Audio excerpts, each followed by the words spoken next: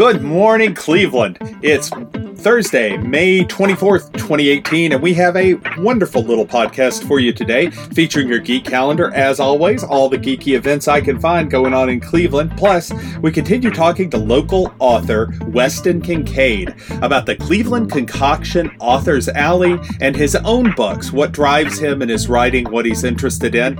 So listen in. We've got the greatest geek culture in the city going on today here at celestialattic.com. I'm your host, Sandy Clark, and the geeky greatness starts now.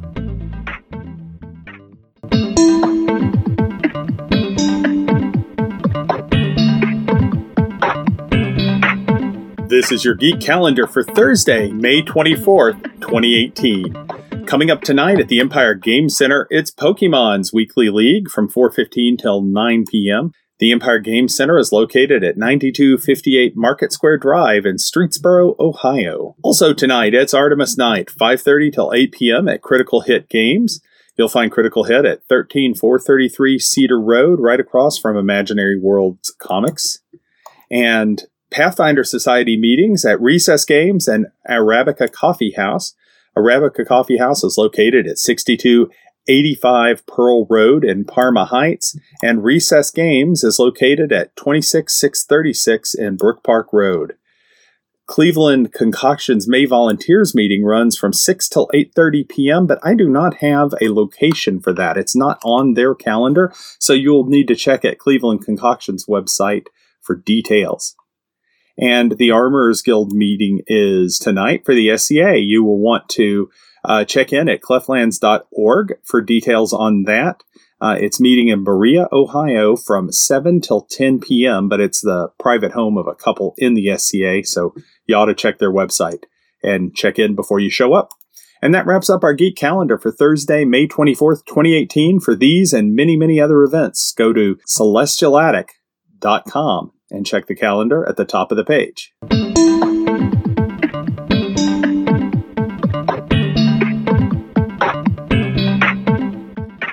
So I'm talking with author Weston Kincaid, the author of Build Your Author's Alley, a convention how-to guide. And we've mostly been talking about other people's writing and his promotion of other people's writing through the convention scene.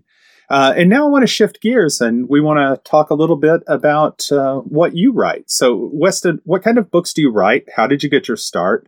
And what was your interest in writing science fiction, horror, and fantasy? Well, I write paranormal. I'm a member of the Horror Writers Association, the HWA, but my work kind of spans the genres. I'm fantasy, paranormal, supernatural, horror. So kind of in that vague area. Right. See, what was you asked like three parts of that question. Three parts of the question. So what's your writing like, and how did you get into this? Like, what fed you to get you to start writing? What were your influences? What were you reading? My writing is very character driven. To me, if you're, going to watch a movie or read a book, if you can't buy into the actual characters, the protagonists, antagonists, and such, if you can't buy into them as human beings or as in people or that you can relate to, you're not going to really care about them. So most of my work is always very character driven. I got started,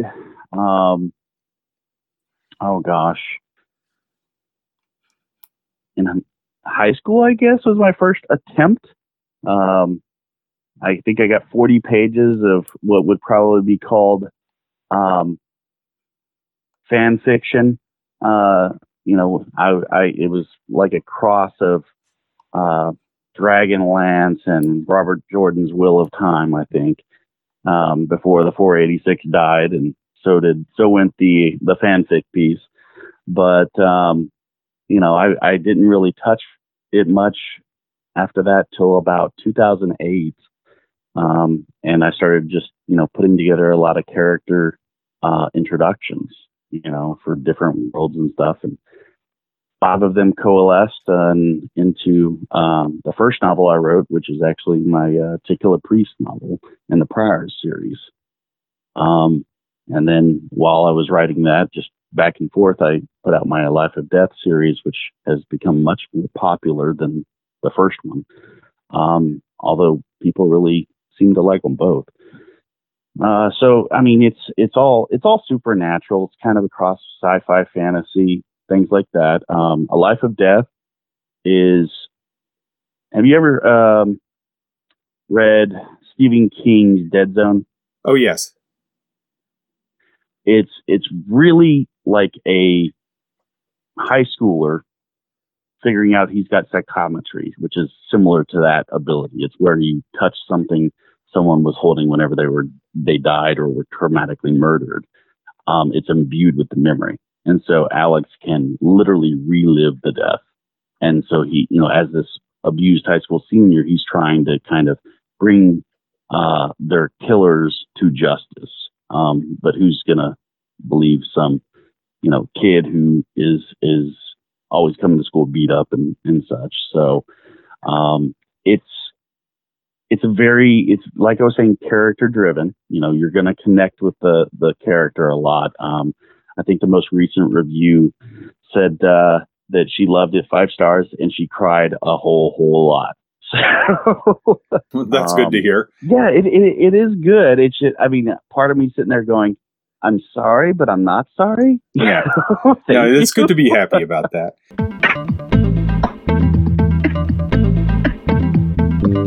This has been your Celestial Attic podcast, and I'm your host, Sandy Clark, signing off from beautiful Cleveland, Ohio. Music for this podcast comes courtesy Jim's Shoes Music, a project of the multi-talented artist Amy Rainwater. You can find her genre fiction and other works at facebook.com/Amy.Rainwater. Be sure to follow us on Facebook, friend me, Sandy Clark, and check out the blog at celestialattic.com. Thanks for listening.